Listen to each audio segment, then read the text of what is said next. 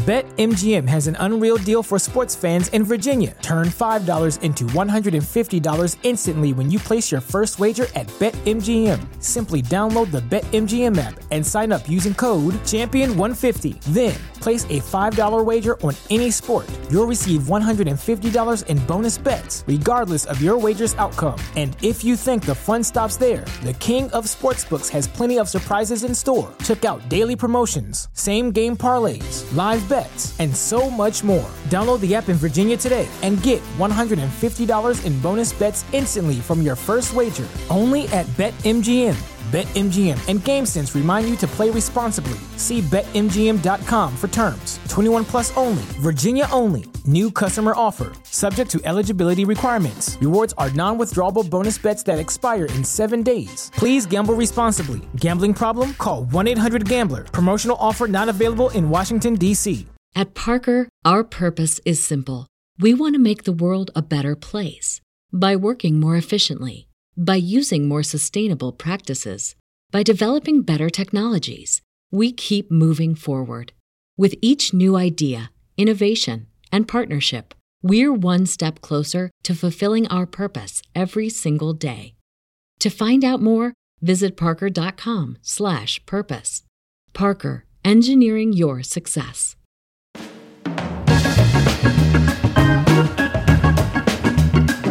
It's the Barbell Medicine Podcast, where we bring modern medicine to strength conditioning and strength conditioning to modern medicine. I'm your host, Dr. Jordan Feigenbaum. If you're a new listener, welcome to the podcast channel. If you're a returning listener, welcome back. Thanks for tuning in. We really appreciate you.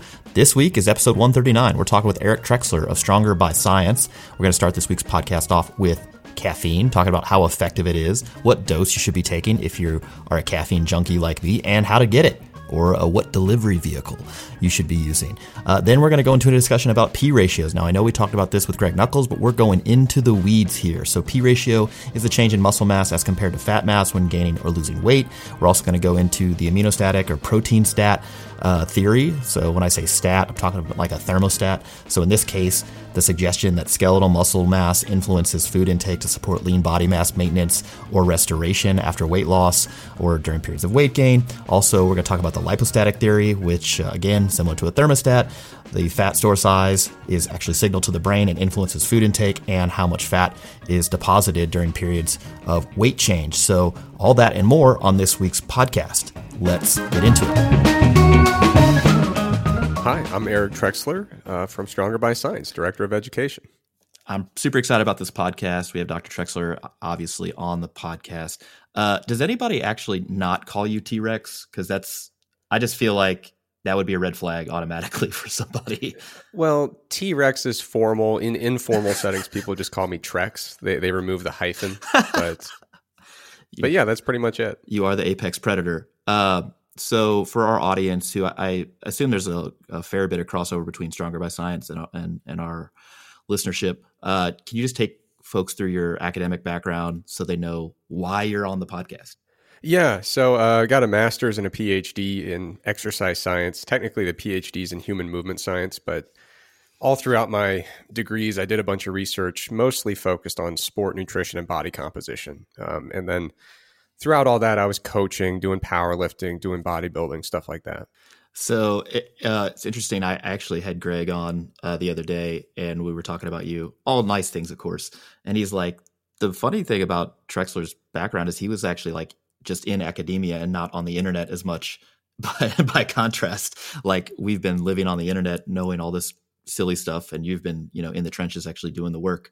So pretty cool. Yeah, I mean, it's not just that I was removed from the internet. I was removed from all of society and life. I was just buried in the basement lab there for about 6 years. Yeah, doing the actual work that helps us kind of come up with some ideas on what to do, practically speaking. So in addition to your academic background, like you alluded to, you've done powerlifting and bodybuilding. What's just give people a brief overview of like all the things you've done in the barbell sports? I mean, not much. I wish I could say more. I held a USAPL state squat record in Ohio for more than 24 hours. It didn't last very long, but I had it. And I am a pro natural bodybuilder, but I'm one of those bodybuilders who just comes in very, very lean, but isn't very impressive to look at in the off season. And that's really the extent of it. I'd like to go on if I could. Yeah, right. Well, I mean, I suppose you've surpassed me because I look impressive during no season. So that, it's like at least you have some time where you're actually impressive. And you beat me on the state record, like duration. I held a state record for approximately 3.5 minutes in the deadlift. And then a guy afterwards chipped me and I was like, okay, well, I guess I'm just not the best, even in the state level, which is depressing, but really excited for this one. So if you haven't been following Dr. Trexler's work, he's done a bunch of cool stuff with respect to caffeine research, P ratio, and weight loss during sport, and kind of like what happens next. So we're going to talk about those things and go from there. So let's start with caffeine. I think most people who are listening to this are under the impression that caffeine is an ergogenic or performance enhancing substance for performance.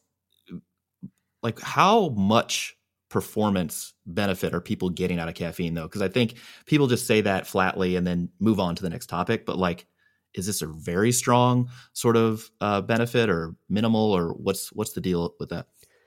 It's minimal. I mean, I would say take your expectations for creatine and pretty much cut them in half. And creatine, it's held on this pedestal because it's so much better than everything else, but its effects are still, in the long run, modest. Right. It's a dietary supplement. So caffeine, especially in longitudinal applications, it's certainly not creatine. It's kind of that, it's firmly in the second tier of supplements where you could say, yes, you might get something out of this that is detectable and measurable, but probably not much to write home about. And that's looking at it in the acute setting. So meta-analyses might find effect sizes of 0.1 to 0.2-ish for most strength and power outcomes.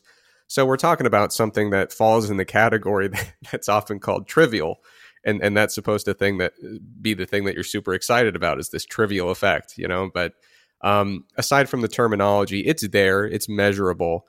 I think one of the really interesting questions is longitudinally. So if you have creatine before every workout, if you have caffeine before every workout, do you actually have some kind of compounding effect? Do you have a summated benefit from workout to workout to workout, where over time, repeated caffeine use actually gives you better training adaptations, better gains? And that's shockingly a question that we don't have a great answer to. You would think that we would have settled that about 20 years ago. And in reality, we haven't. Right. But there are a couple studies that have actually come out literally within the last 3 months. One showed some modest benefits over a 4-week bench press program. The other one is really hard to assess. COVID had a huge impact on their data collection. And so that the caffeine group is literally 6 people. And man, I don't feel good about making inferences from that. So yeah, that's kind of my rundown of the short term and the long term with caffeine. Yeah, the idea would be that if caffeine acutely improves performance, and then the performance in each session is higher, then those are compounding effects over time, leading to better training adaptations, theoretically. But yeah, as far as I know, and you kind of confirm my bias, we don't have good data showing that. I guess the other interesting thing is the way I view caffeine, like when people say they get a huge, oh man, I notice if I don't have coffee or my pre-workout or whatever, my workouts are trash. I think a lot of this obviously is between the ears, as far as their expectations of how am I going to feel? And then also the arousal level, at the beginning of a training session, where usually the highest priority exercises are. So during our seminar, we talk about the Yerkes-Dodson law of arousal, right? Where it's if you're not aroused enough, your peak performance is compromised. And if you're too hyped up, performance goes down again. It's like a bell curve. You want to get that sweet spot. And so people with caffeine who take caffeine or other, stimulants prior to a workout, probably at the beginning of their workout, because the workout itself hasn't generated enough arousal on its own, maybe get to that sweet spot sooner and they feel, yeah, I'm ready to go on my heavy squats or deadlifts or bench or whatever.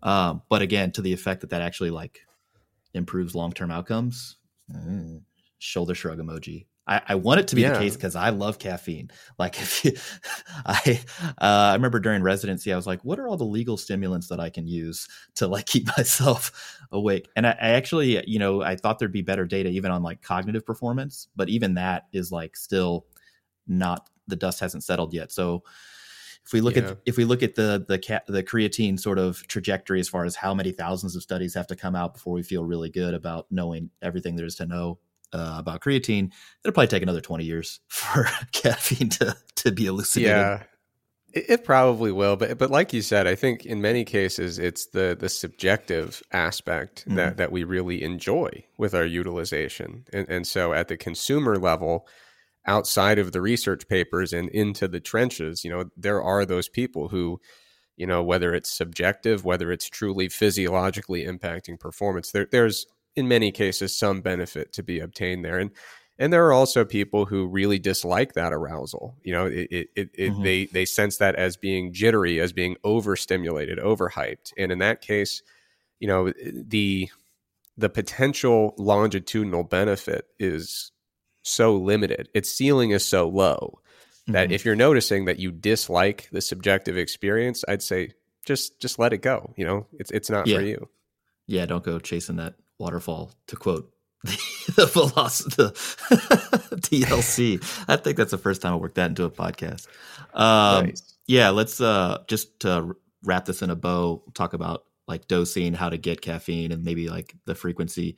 When you look at the literature on caffeine, to the best of my knowledge, there's basically two ranges that commonly crop up, that 3 to 6 milligrams of caffeine per kilogram body weight, or even up 3 to 9. But that's like a threefold difference. For me, that's somewhere between like 300 and 900. And I can tell you with certainty that if I took 900 milligrams of caffeine at one time, oh boy, all sorts of bad things are going to happen to me. I probably wouldn't leave the bathroom, to be honest. Yeah. I don't want anything to do with 9 milligrams per kilogram. When you, and that's from someone who I love caffeine. Sure. When you look at the literature, when you start getting to doses above 6, you get into the 7, the 8, the 9 range milligrams per kilogram, it is much more common to see adverse events reported. Participants who are just like, hey, would you even believe that I feel very uncomfortable now? Thanks for giving me 9 milligrams per kilogram. So I usually report the ergogenic range as being 3 to 6, but even within that range, it's not necessarily, I don't know if it's safe to say that 3 is equivalent to 6 in terms of ergogenic potential, just because you can find a lot of studies where they give 3 milligrams per kilogram where caffeine kind of falls flat. I think it's a little bit more reliable to see ergogenic effects up in the 5 to 6 milligram per kilogram range. So as a consumer, it's easy to say, okay, well, I'll start with 3 and see how it goes. As a researcher, and you get into this spot where you're planning a study, you're going to put a lot of money into it, a lot of time into it. There's a lot on the line. A lot of times you see them saying, I'm going to go 5 or 6 because I don't want to whiff on this study by aiming a little bit too low. So that's some helpful nuance when it comes to dosing. Yeah, just for the listeners at home, a cup of coffee, again, depending on how it's brewed and the volume you're taking in, but standard dosing, you see in the report is like 81 milligrams. So for most folks, unless you're very, very small, you're not even getting close with 1 or 2 cups of coffee. We're talking 3 cups, 4 cups, more cups, just depends. And interestingly, because then the next question people have is, well, what about the dose for health? What's the healthy dose? And there's a 2012 FDA letter that's 400 milligrams is probably safe for most folks, but they don't cite any toxicology studies or anything like that. To be fair, most people tolerate it well unless they have some metabolic issue with it, and then they get the side effects. As far as how people should be getting this, there are multiple different routes of administration. You can get IV caffeine in the hospital, which sounded like an awesome sort of thing for me. I was like, I can just walk around with an IV pole and just have an infusion. Yeah. But the most common ways people would probably take this is either coffee, an energy drink, pre-workout, maybe even a gum.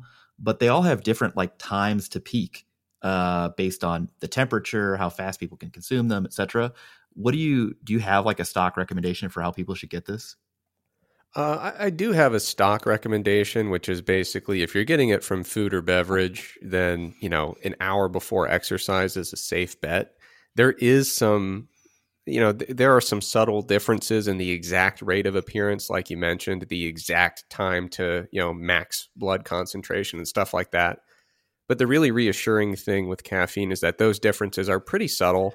And we aren't aiming for a really small target. It's not like this thing where we have to time it up perfectly. As long as we give that caffeine plenty of time to get into circulation, we're going to be able to enjoy that ergogenic effect for an extended period of time. We're talking about something that gets into the blood, has a half-life of, 5, 6, sometimes estimated at even 8 hours. And so we don't have to trick ourselves into thinking we're aiming for this tight window. We just got to get it in our system. An hour before exercise should be fine. If you use gum, which is not super common, but it's out there, then I'd say you can probably cut that down to 30 or 45 minutes just because there is a faster rate of appearance when chewing a gum versus consuming a beverage. Right. And we still don't have caffeine suppositories, but look for new products on the Barbell Medicine website. No. Yeah, there you go. Just joking.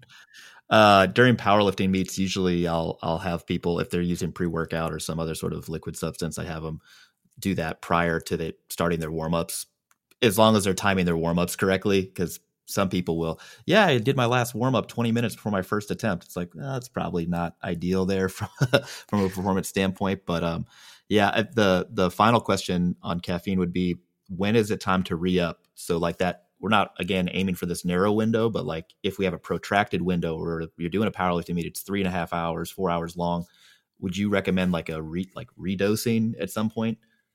That's a really good question. I don't know if I have a really good evidence-based answer for that. It might be out there, but I haven't come across it because I usually focus on research with single-dose applications. My intuitive hunch would be maybe we've got like a 2 or 3 hour window there where we can really utilize that peak effect. So maybe instead of saying, I'm going to go 6 milligrams per kilogram, single time for a really prolonged all day thing, maybe you break that up and make your daily dose equivalent to that, but cut it down into, maybe 2 or 3 doses that are spaced accordingly. So one thing to keep in mind, though, like I said, we're talking about 5, 6, maybe even 8 hours of a half-life, depending on, variation from person to person. The rate of caffeine metabolism varies quite a bit from person to person. So keep in mind that, if you are going to take those multiple doses, you're not starting from zero. You still have a ton of caffeine in your blood. So don't like take the full dose and then another full dose, and act like, out of sight, out of mind with those previous doses. Yep, exactly. Particularly if you train or you have an event somewhat close to bedtime and you care about sleep quality, sleep architecture, etc. Which you should, by the way. Correct. We started with the question, how much does caffeine matter? A hell of a lot less than sleep. That's for sure. 100%. Very good. All right. So for more, we'll link Eric's paper, his latest paper on caffeine in the description, so you can read through all that. I think it's open source too, so people can get up to date on that. Okay, moving on. P ratio. This has got the internet aflutter. I think people probably don't need to go too much into the weeds on this, but they like it for whatever reason. Hence the rebuttal to the rebuttal to the rebuttal. You and Menno Henselmans have been going back and forth on this. Can you give people an overview of what are we talking about when we're talking about P ratio, and then where on the fence do you sit on this with respect to how we should change our management based on the evidence?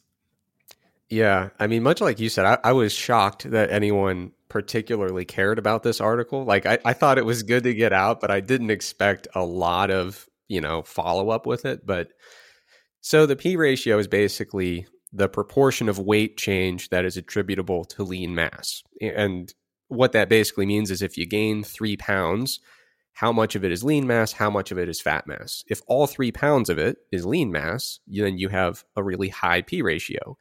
If it's like virtually all fat, then you have a very low P ratio. And that corresponds to weight gain and weight loss. So theoretically, I'm assuming lifters like to have a lot of muscle, so a high P ratio during weight gain is fantastic. a high P ratio during weight loss is not fantastic because you're losing a bunch of lean mass. So that's the general concept. And it got really popular to suggest that your P ratio will become impaired if your body fat level gets too high. And so the implication there would be, if you let your body fat get high, it will become increasingly hard to make lean gains. You know, if you're trying to gain 5 pounds and you have a high body fat, then a smaller proportion of that is going to be lean mass based on this theory. And, you know, at face value, that didn't sit well with me because I've been at high body fats and low body fats, and man, I made some gains at high body fats. And then you look around and you say, well, if hypertrophy is the goal, who's winning here? You know, who's got an absolute, am I allowed to cuss? Sure, yeah. Who has a shitload of lean mass? Right. And it's usually people with plenty of body fat, you know? And so at face value, it didn't make a lot of sense. And then I was like, okay, well, let's look at some of the formative literature, the foundational stuff here. And it was overfeeding studies in people who are not lifting weights. And we're trying to use this to make inferences about hypertrophy, which seems like a huge issue.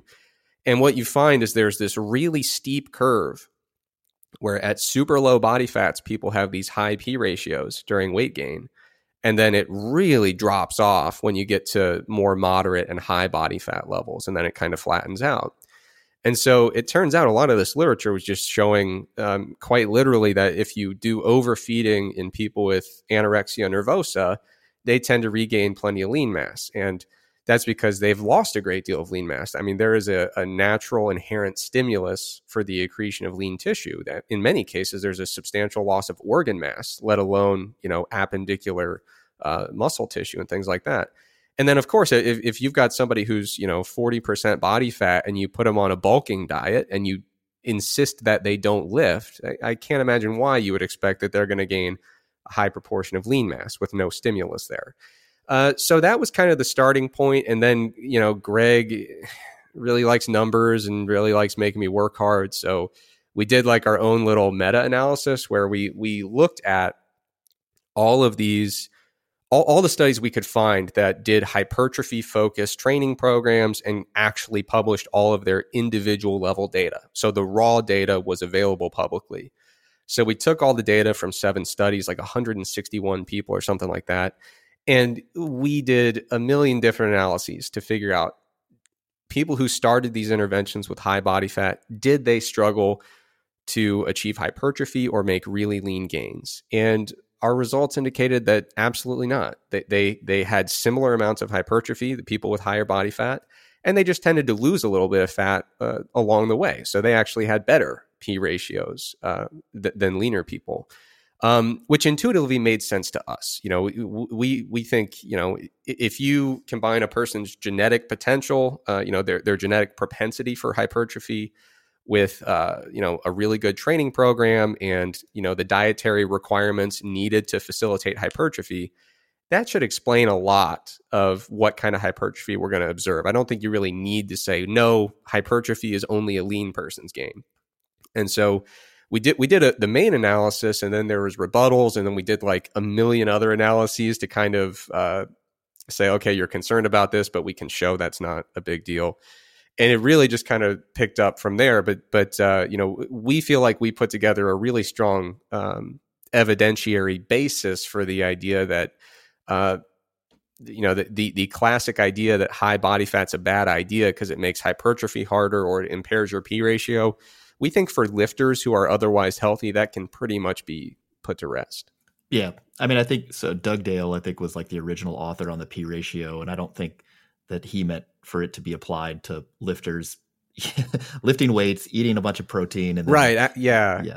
It's just like, I think what we're seeing with the, like you said, the people with anorexia or other like recent loss of lots of lean mass who then go on to overfeeding. It's like this aminostatic sort of mechanism, like this propensity to regain lean body mass. And then by the same token, if you have people who are steady state with excess adiposity and you put them on a calorie surplus without stimulus to like make new muscle mass, like, well, yeah, they're going to gain a bunch more fat mass because they already have a lot of lean muscle mass. But yeah, lifting changes the game. And then from it sounds like to me what you're saying, if we could break this into like modifiable and non-modifiable factors, well, your genetics are non-modifiable, but that's going to be sort of the driving force behind like what is your, P ratio if given optimal nutrition, so enough protein, calories, whatever, and then training, stimulus, which would be the or the modifiable factors. So to the extent that you can modify things, it'd be protein intake and training, and non-modifiable, your parents, you can't go back in time. Well, genetic modification is probably on the forefront, maybe not in our lifetime, but it's coming. Anything else you think I'm missing with respect to like factors we could play with here? There might be some potential for modification via weight loss, but I actually think it's the exact opposite of how a lot of people are applying it. So a lot of people are saying, oh, you got to get to a lean body fat level so that you can have this nice P ratio. So let's do an aggressive cut before we bulk up. And when we look at the longitudinal weight change literature and look at weight regain studies, it actually looks like we have the ability to potentially make our P ratio worse in weight regain. So it's not all the time. And this is coming from literature in people who are not lifting. So huge caveat, huge grain of salt. But if I'm reaching for one additional modifiable thing that might come into play, it's that if we do really extreme weight loss practices and lose a ton of weight really quickly, go into an extremely large deficit, there are some instances where we see people preferentially regaining fat during weight regain. And so that is one possible area where we might see that people actually mess up their P ratio a little bit, at least in the short term, temporary type thing. Yeah, that's kind of like the counter to that aminostatic mechanism. Whereas if you lost a bunch of lean body mass, then you overfeed, you're going to regain a bunch of lean body mass. But if you lose a bunch of fat mass, there's this adipostatic mechanism sort of thought where, yeah, you lost a bunch of fat mass, and so you're going to preferentially restore that fat mass to kind of get you back to equilibrium, which actually dovetails nicely into this next topic. You did a review on kind of like people losing weight for different sports. I think you mostly focused on bodybuilders, but this I think is also applicable to weight class sports where people cut weight to make a certain weight class. It happens all the time. And I don't know that people involved in sport actually give this too much thought. In bodybuilding, you're trying to preserve as much lean body mass as possible. And in powerlifting or Olympic weightlifting, you're trying to make a certain weight class. But nobody's really thinking about what are the long-term effects or even really the short to medium-term effects. Like, yeah, I lost this weight, but what's going to be my trajectory after this when I return to maintenance or even a surplus? So did you originally design the study? Are you like you came up with the study design, or you were just on board with the review, or how'd that go? Yeah. We've done a couple like that. We did one that was kind of a pilot study with a small cohort. We did another one that was more of a case series where we just kind of looked at some individuals. But yeah, in both of those, I was pretty heavily involved. One of them, it was like my pet project, my baby. And then the other one, I was kind of just assisting with the interpretation and the analysis. But yeah, it's something that's fascinated me because with bodybuilding, everybody has their eyes focused on the finish line, but it's not actually the finish line. Everybody's like, okay, after show day, no one really thinks what's going to happen then. And when you're dealing with extreme changes in body composition, there's usually some extreme changes in that post-show period of getting back to something that's more sustainable. But like you said, it applies to strength athletes of all types. Anyone who's really trying to manipulate body weight for a very specific end date. We always want to be thinking about what's going to happen after the fact there as we kind of revert back to normal. Yeah, it's not so much a finish line as it is like a checkpoint. Like this is just one checkpoint in the race.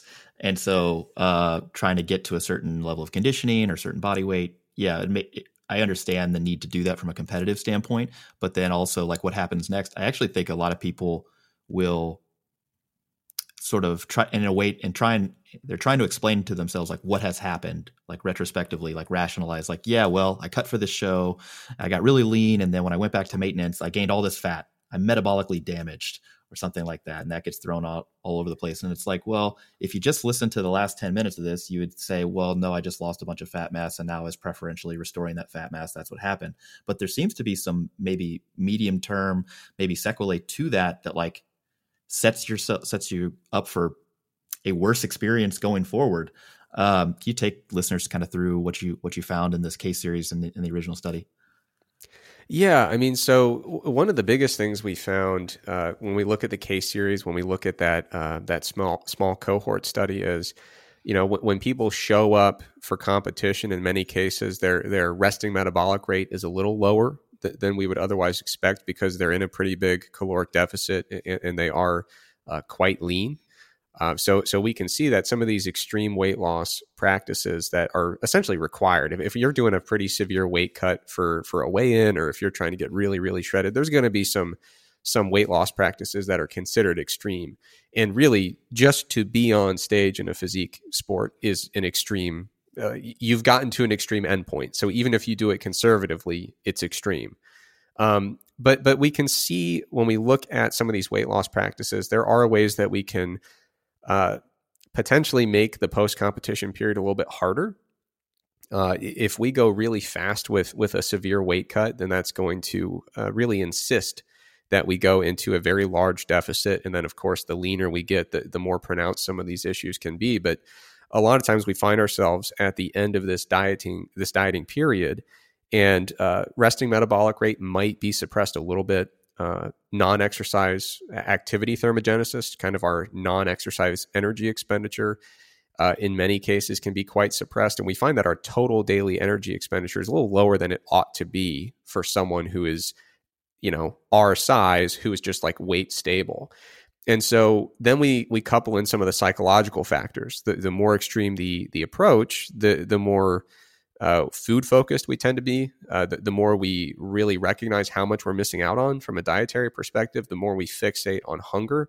And of course, we are directly exacerbating that hunger with these extreme approaches as well. And so we can find ourselves at the end of a diet where we've lost some portion of fat mass, some portion of lean mass, and our total energy expenditure is a little lower than it ought to be. And this really predisposes us to some weight regain. We're food fixated.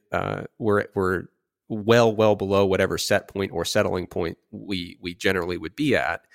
And so if we don't go into that period with a plan, we might have some pretty rapid fat regain. And it is interesting to see, some of that fat regain appears to be dictated by the fact that we've got this huge appetite. We've got this reduced energy expenditure. There's a pretty big mismatch between intake and expenditure. So we do tend to see that those fat stores get restored pretty quickly, almost preferentially at first. But a really fascinating thing, Delu has published some great work on this, is that the excess hunger after a diet seems to persist until we've regained all of the fat-free mass or all the lean mass that we lost initially. And that has some big implications because the fat can get restored pretty quickly, but lean mass restoration takes time in most cases. And so we might find that we fully restore our fat mass that was lost before we have fully restored our lean mass that was lost. And the appetite elevation will persist. And that's where we often find a spot where we're actually overshooting. We're regaining more fat than we initially lost. And that helps us understand some of these observational studies where we find athletes who do weight cycling sports tend to have higher BMI later in life than athletes in other sports. We find there's even some twin studies. A twin who has done more focused weight loss attempts often tends to weigh a little bit more than their twin who hasn't. And so we can see how these things contribute. So when it comes to what we found in the study, it essentially was, a lot of fat gain, not a lot of lean mass gain right out of the gates. And so the main practical application there, or the implication, I guess, is you want to focus on having really sustainable weight loss practices, but also have a really solid plan for after the fact. So leading in, I think you'd probably want to prefer to take a slower approach as much as you can so that you can have better, higher quality training throughout the cut, maintain more strength, maintain more performance, maintain more lean mass. And that way you don't have this huge lean mass deficit that's driving hunger after the fact. I think that's one big thing. So taking your time, keeping the deficit small, and then having a plan for after the fact where you recognize hunger might be a little skewed, energy expenditure might be a little lower than we think. So let's make sure we have a plan where we're actually matching our post-diet surplus to our actual potential for hypertrophy at that time. We need to kind of gradually let those things build up together. Yeah. If we followed the common advice to be like, it's bulking season, bro, I'm going to put on all this lean body mass. And it's like, yeah, that sounds like a recipe for disaster. Actually, just your fat mass is going to probably overshoot where it was. You're not going to gain a bunch of lean body mass because that takes time anyway. It's not like it's going to rapidly appear because it never works like that. Like, yeah, I don't know that I've ever had a conversation with somebody who's like, I'm just gaining so much muscle so quickly. And it's really bothering me, honestly, just how fast I'm packing on muscle mass. That's what kills me is sometimes we get caught in the weeds with this research and we start thinking about mechanisms and like, well, I don't know, you're so insulin sensitive. Are you shuttling nutrients to muscle? And right. And it's like, well, wait a minute. Like we have the blueprint for crash dieting and weight regain. And the result is not, damn, now I have to buy new t-shirts because my sleeves are too tight. Right, like exactly, we know what yo-yo dieting does in non-lifters. And when we apply that same general concept to lifters where I'm going to go super extreme for a very short period of time and then try to super extremely rebound out of that with a huge energy surplus, we intuitively know that that's not the recipe for success, like you mentioned. Right. Yeah. And so in general, I agree with all of this. I like getting people to the weight they need to be at, particularly for strength sports, like a week or two, at least prior to the meet. So that way we're not dealing with anything come meet week and, that extra stress. In addition to like, oh, now I got to do a water cut, which I absolutely hate doing for folks. Cause it's like, all right, what is one variable unrelated to energy intake that could have a significant impact on performance? Like one dietary variable that, unrelated to energy intake that could have a significant effect on your performance, like, okay, hydration status. And then people are like, yeah, I'm just going to go crazy, 3 gallons of water a day. I'm going to put myself, on the brink of like, abnormal kidney function just for this meet. And it's like, and then also maybe dehydrate my muscles, which is probably not good for performance. And then, and then pretend that after a 2-hour weigh-in, I'm going to be fine. It's like, yeah. I mean, the place where I really fell in love with all this stuff, training and nutrition, was as a competitive wrestler. Oh yeah. And, sure. Our wrestling team, there's so many guys who thought they were, cheating the system. Oh, I'm going to do this aggressive cut. It's like, dude, you suck. You show up for your first match of the day and you've got nothing there.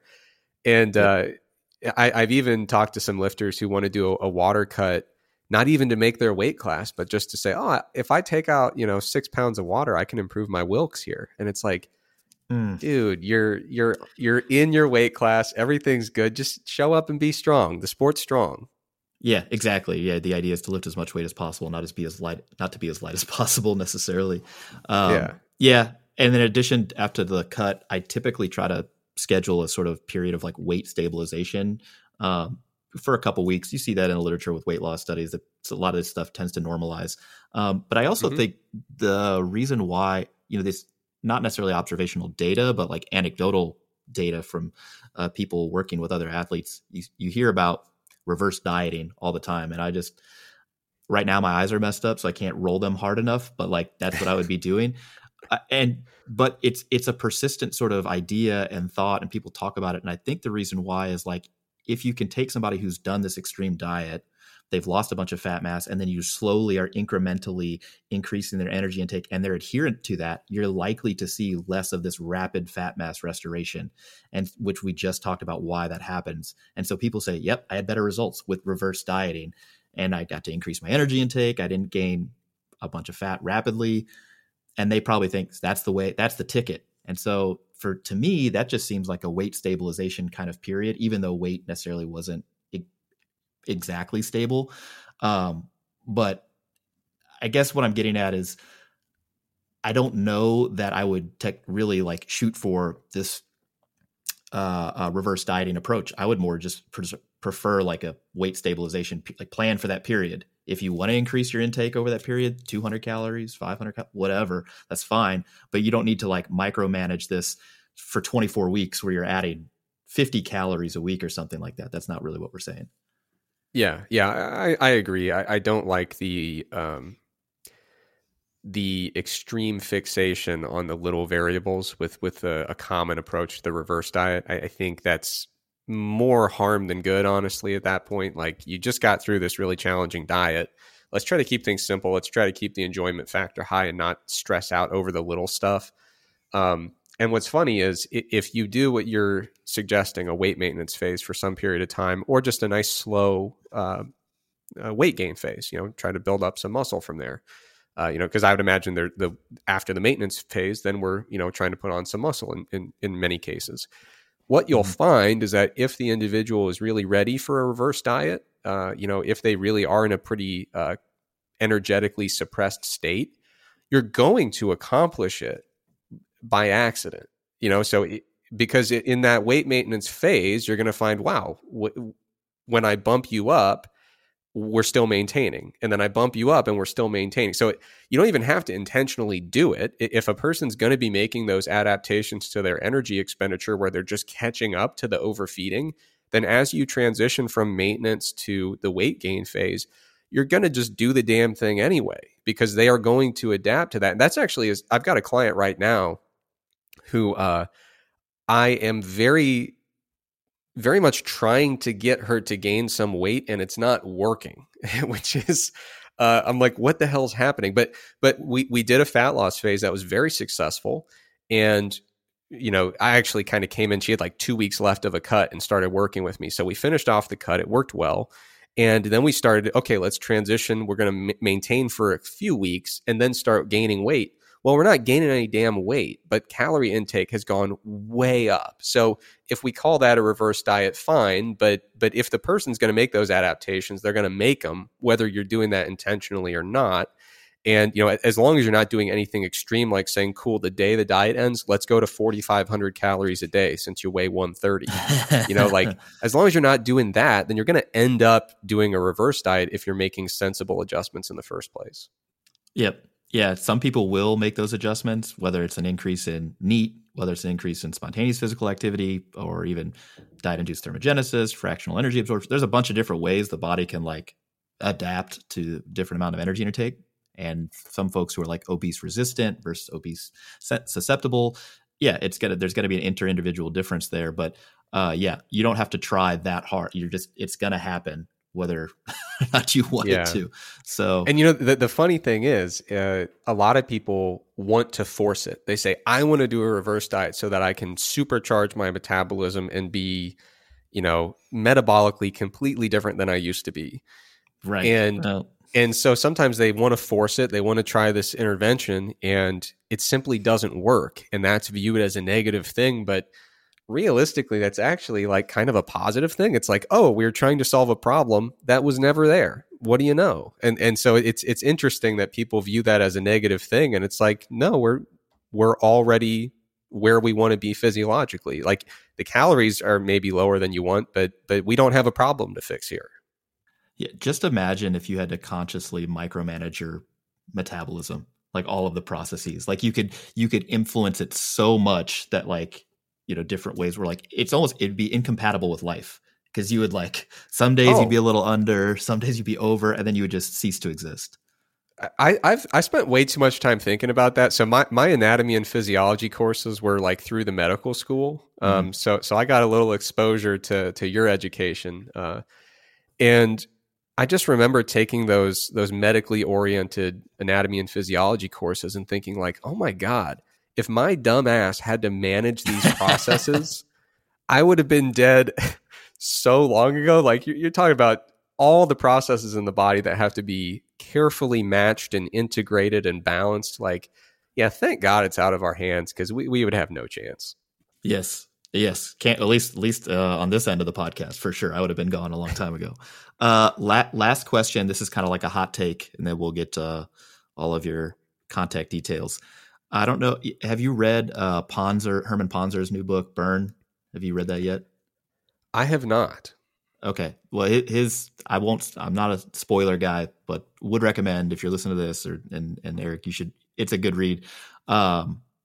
His main idea is that there's this constrained energy expenditure model. So effectively, we're only capable of expending X amount of energy per day. We try to go above that. We'll just adapt and otherwise bring it back down to that level. The implication here with respect to nutrition is that, people are saying, I got to eat 6,000, 7,000, 8,000 calories a day. And he's like, that's not actually possible. mainly because your gut cannot deal with that amount of food. His thought is that your gut's only capable of dealing with about 2.5x your BMR. So this 130-pound person trying to eat 5,000 calories a day, that's an impossibility.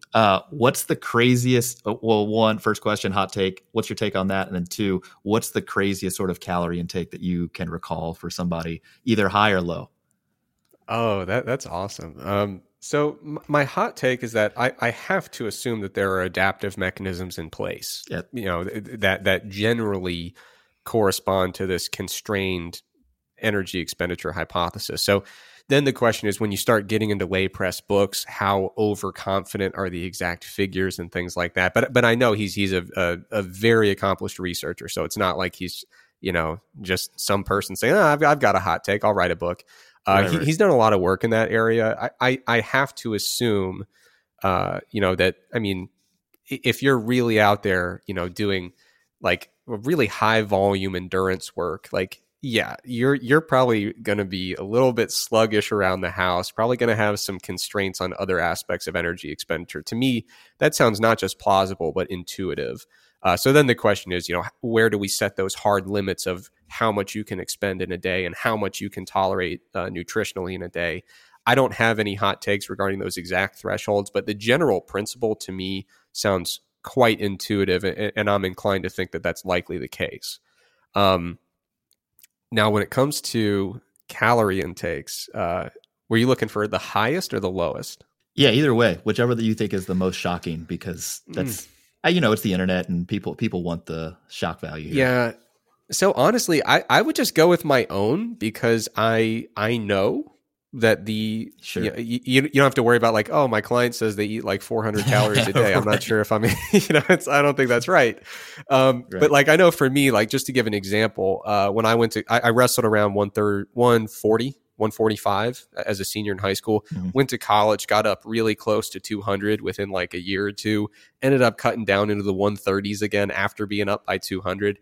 Like, I've been all over the place, and my metabolic rate's pretty adaptive relative to people around me, it seems.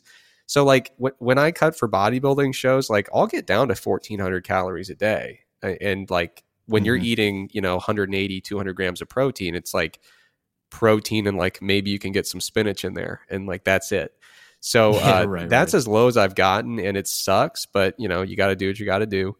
But on the high side, when I was bulking up, getting up to 200, like, for me, that required so much food. It was like I would make spaghetti and like eggs and then like grilled cheese to dip into the egg yolks as I was eating my spaghetti. Like, I would eat a whole pizza every day as just kind of like a warm-up meal.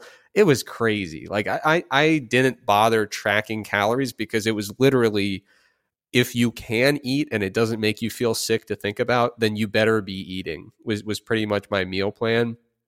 And I mean, it had to be, I would have to estimate considerably up into the 4,500, 5,000 calorie a day range, I would think. And it was horrible. It was disgusting. I felt sick like always. So like, yeah, Ponser talking about there's only so much you can tolerate. Absolutely. I'm on board with that, because I felt terrible. And the funniest part was I was really young. I was like 18, 19. And I didn't understand that strength and hypertrophy are not necessarily the same thing. They're related, but they're not a perfect one-to-one. So like, I'm frankly getting fat as hell is how that was working. But I kept getting stronger simultaneously, and the two were unrelated, but they were happening at a similar trajectory. So as far as I could tell, I was just putting on, several pounds of muscle a week. And it wasn't until I was in college, I had roommates and stuff. My roommate just kind of sat me down and was like, hey dude, I care about you. Just wanted to let you know you're fat as hell. I know you don't think it, but you are. And then I looked in the mirror and I was like, oh, I think you're right. So I learned a valuable lesson there. Yeah. Everybody's got to learn that lesson one time, but it was, it was fun up until the very end, when I started just feeling terrible all the time. Right.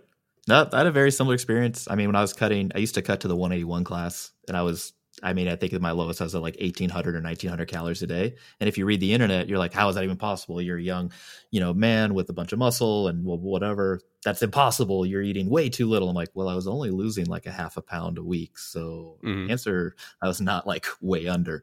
And then I think when I was trying to gain weight, I could not gain weight unless I went like over 3,700 and got closer to 4,000. But as soon as I like hit that 4,000 mark, like weight was just coming on pretty rapidly, maybe a little even too much. And so, but interestingly, like both of these reports, neither of us are talking about eating 6,000, 7,000, 8,000, 10,000 calories a day. It's not possible is the thing. Like you could try to eat it, but you won't.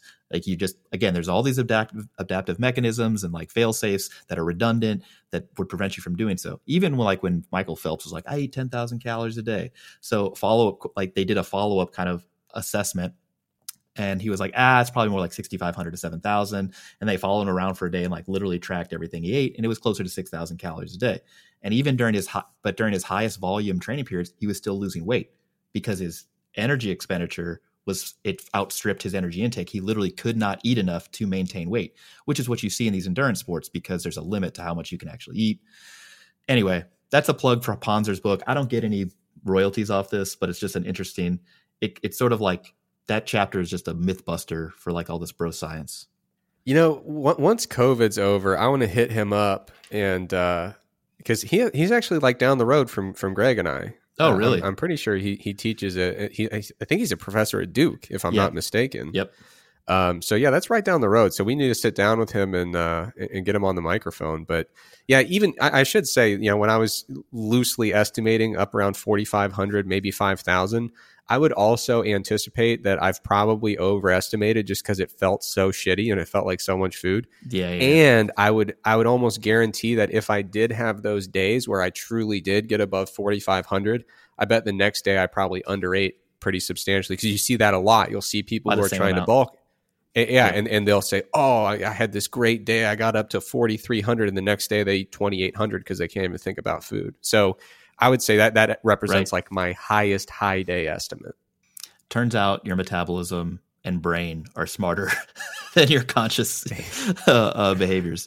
Yeah. Well, if you get Ponzer on the mic, I just want to be, you can like silence my mic. I just want to be on there to fanboy because good guy to follow on Twitter. Excellent book. Super interesting. And Eric, dude, this was great. We could go on for a while, but I think this is a really, really good podcast. Where can people find you, interact with you, all that good stuff? Well, first of all, I really appreciate the invitation. This was fantastic.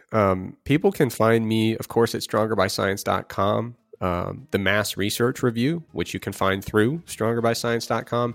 And if you want to get in touch with me personally, you can find me on Instagram at Trexler Fitness.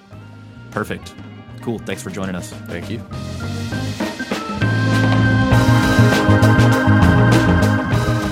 All right, that's a wrap on this week's podcast with Eric Trexler. Big shout out to him for coming on the Barbell Medicine podcast. I've linked all of his contact info in the description below, in addition to some cool papers that he's published in the literature. And hey, before you go, wherever you're getting this podcast from, leave us a 5-star rating and a review. It really helps drive traffic to our podcast, and we really appreciate that. And we'll see you next week and every week here on the Barbell Medicine podcast. See ya.